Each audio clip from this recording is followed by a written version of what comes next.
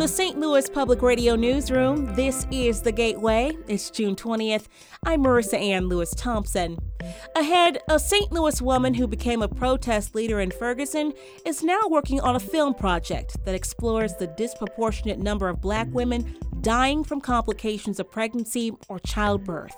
Let's name it for what it is, and it's racism. It's racial bias. St. Louis Public Radio's Nancy Fowler talks with Brittany Ferrell about her project, which is supported by the makers of the documentary Whose Streets. But first, the news. Teachers in St. Louis public schools are divided and frustrated following a failed effort to recall their union president. Members narrowly voted to keep Sally Topping as president last night. The executive board tried to oust her because they say she's misleading members about union finances.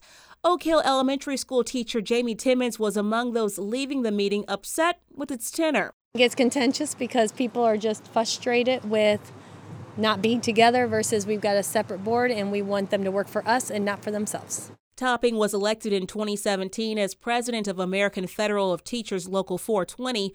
She says the charges against her are weak. Illinois lawmakers from both parties have been bragging about passing a balanced budget this year, but Comptroller Susana Mendoza says the state still needs to address more than $7 billion in unpaid bills. Sam Dunklaw has more. During the two-year budget impasse, Illinois built its backlog to more than double that amount, but since then has been steadily paying off what it owes to businesses, hospitals, and others. Most of that was borrowed using bonds, which carry a lower interest rate than the late payment penalties the state was racking up. Mendoza says state lawmakers approved borrowing at least another $1 billion. We're not going to wipe out the bill backlog with that, but we will responsibly bring it down. And it's a great step. It's a great step in the right direction. That would get Illinois to within about $1 billion of where it was before state government ground to a halt during the impasse. A large chunk of those bills are state worker health insurance claims. Each one carries a late penalty of 12% per year. I'm Sam Dunklaw. In Illinois, agencies that serve people with disabilities say the staffing crisis they face will get worse if the state does not invest more in services.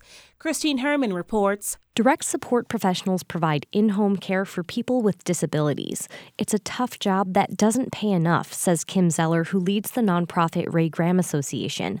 She says the slight rate increase in the new state budget won't be enough to draw people away from other, less rigorous jobs that pay about the same. We see 40% turnover approximately, and the number of vacant positions that are open at any one time around the state is alarming. Zeller expects the staffing crisis will worsen as the statewide minimum wage gradually increases to $15 an hour by 2025. She says without additional state funding, agencies like hers will struggle to increase wages. It also means the difference between what they can pay their workers and what they can make elsewhere will get even smaller. I'm Christine Herman.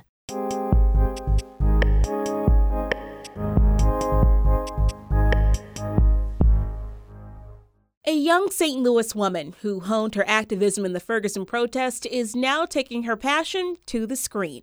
Brittany Ferrell is a nurse turned filmmaker. She's working on a film project about Black women who die in childbirth or from complications of pregnancy. St. Louis Public Radio's Nancy Fowler reports that Ferrell wants everyone to know that Black people are not getting the care they deserve.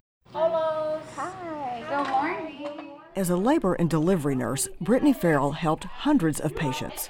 But Ferrell hasn't come to Ayanna Graham's home in St. Louis to assist with the birth of her child 2 weeks away. She's here to document Graham's daily life for a film project. Graham's 3 young children vie for Ferrell's attention as Graham folds mounds of laundry in her living room. As an African-American woman, Graham is 3 times more likely to die from being pregnant or giving birth than her white counterparts. The name of my documentary is You Lucky You Got a Mama. And it speaks to the fact that Black women are dying at unacceptable rates. And so with the numbers being so drastic, you really are lucky to have a mama. Ferrell doesn't mince words when talking about why Black women, along with transgender and non-binary African Americans, face higher peril when pregnant. Let's name it for what it is, and it's racism. It's racial bias. Ferrell points to horrific examples of medical racism in the U.S. Black men injected with syphilis and left untreated as an experiment. Henrietta Lacks, whose cancer cells scientists used for research without her family's permission or knowledge. The neglect and inattention shown to black mothers, she says, has also caused harm. And it's still happening to women like Ayanna Graham. I almost died giving birth to my daughter. In the hospital, Graham passed several large clots while showering. A nurse dismissed her concerns, but doctors later discovered it was an emergency, requiring a blood transfusion. That's one of the reasons why this is important for me to allow myself to step out of my comfort zone to do this, because it's going to help another woman. It's going to help someone else, get through their pregnancy and get through their fears of, what if I die having my child? Ferrell says instead of listening to black patients, medical providers often judge them. Oh, well, she didn't finish her high school education, or she works at a minimum wage job, or she doesn't exercise enough, or maybe if you had a better attitude about things, Part of the problem, Ferrell says, is that some white doctors don't understand the lives of their black patients. At the same time, some African-American patients, unaccustomed to black people as authorities, don't trust black doctors. She says Graham had never seen an African-American doctor until her 4th pregnancy and was initially suspicious. And she was like, oh my gosh, are you sure? Is she a doctor? You went to school like all the other doctors went to school? Ferrell put nursing school on hold in 2014 to protest the police killing of Michael Brown. Filmmaker Sabah Folian, who directed the nationally acclaimed documentary Whose Streets, was drawn to Ferrell as a subject of her collaboration with local artist Damon Davis about the movement. I just saw the energy and the crowd around her, and I asked her, how do you as a woman find your place in this movement? And she said to me, you don't find your place. You don't wait till someone gives you a place. You take your place. And from that moment on, I just knew that this was a woman who I wanted to get to know and who had something really valuable to say. Folian is now producing Ferrell's project, with Davis acting as a consultant. Ferrell has ambitious goals. I want this project to really touch people, wake people up, make people feel compelled, make people feel seen. Ferrell hopes to raise $500,000 for the project, which may become a documentary or a series. I'm Nancy Fowler, St. Louis Public Radio. And you can visit stlpublicradio.org to see images from Ferrell's project. David Caceres edited that piece. The executive editor of St. Louis Public Radio is Shula Newman. Music by Ryan McNeely of Adult Fur. I'm Marissa Ann Lewis-Thompson, and from the St. Louis Public Radio newsroom, this has been The Gateway.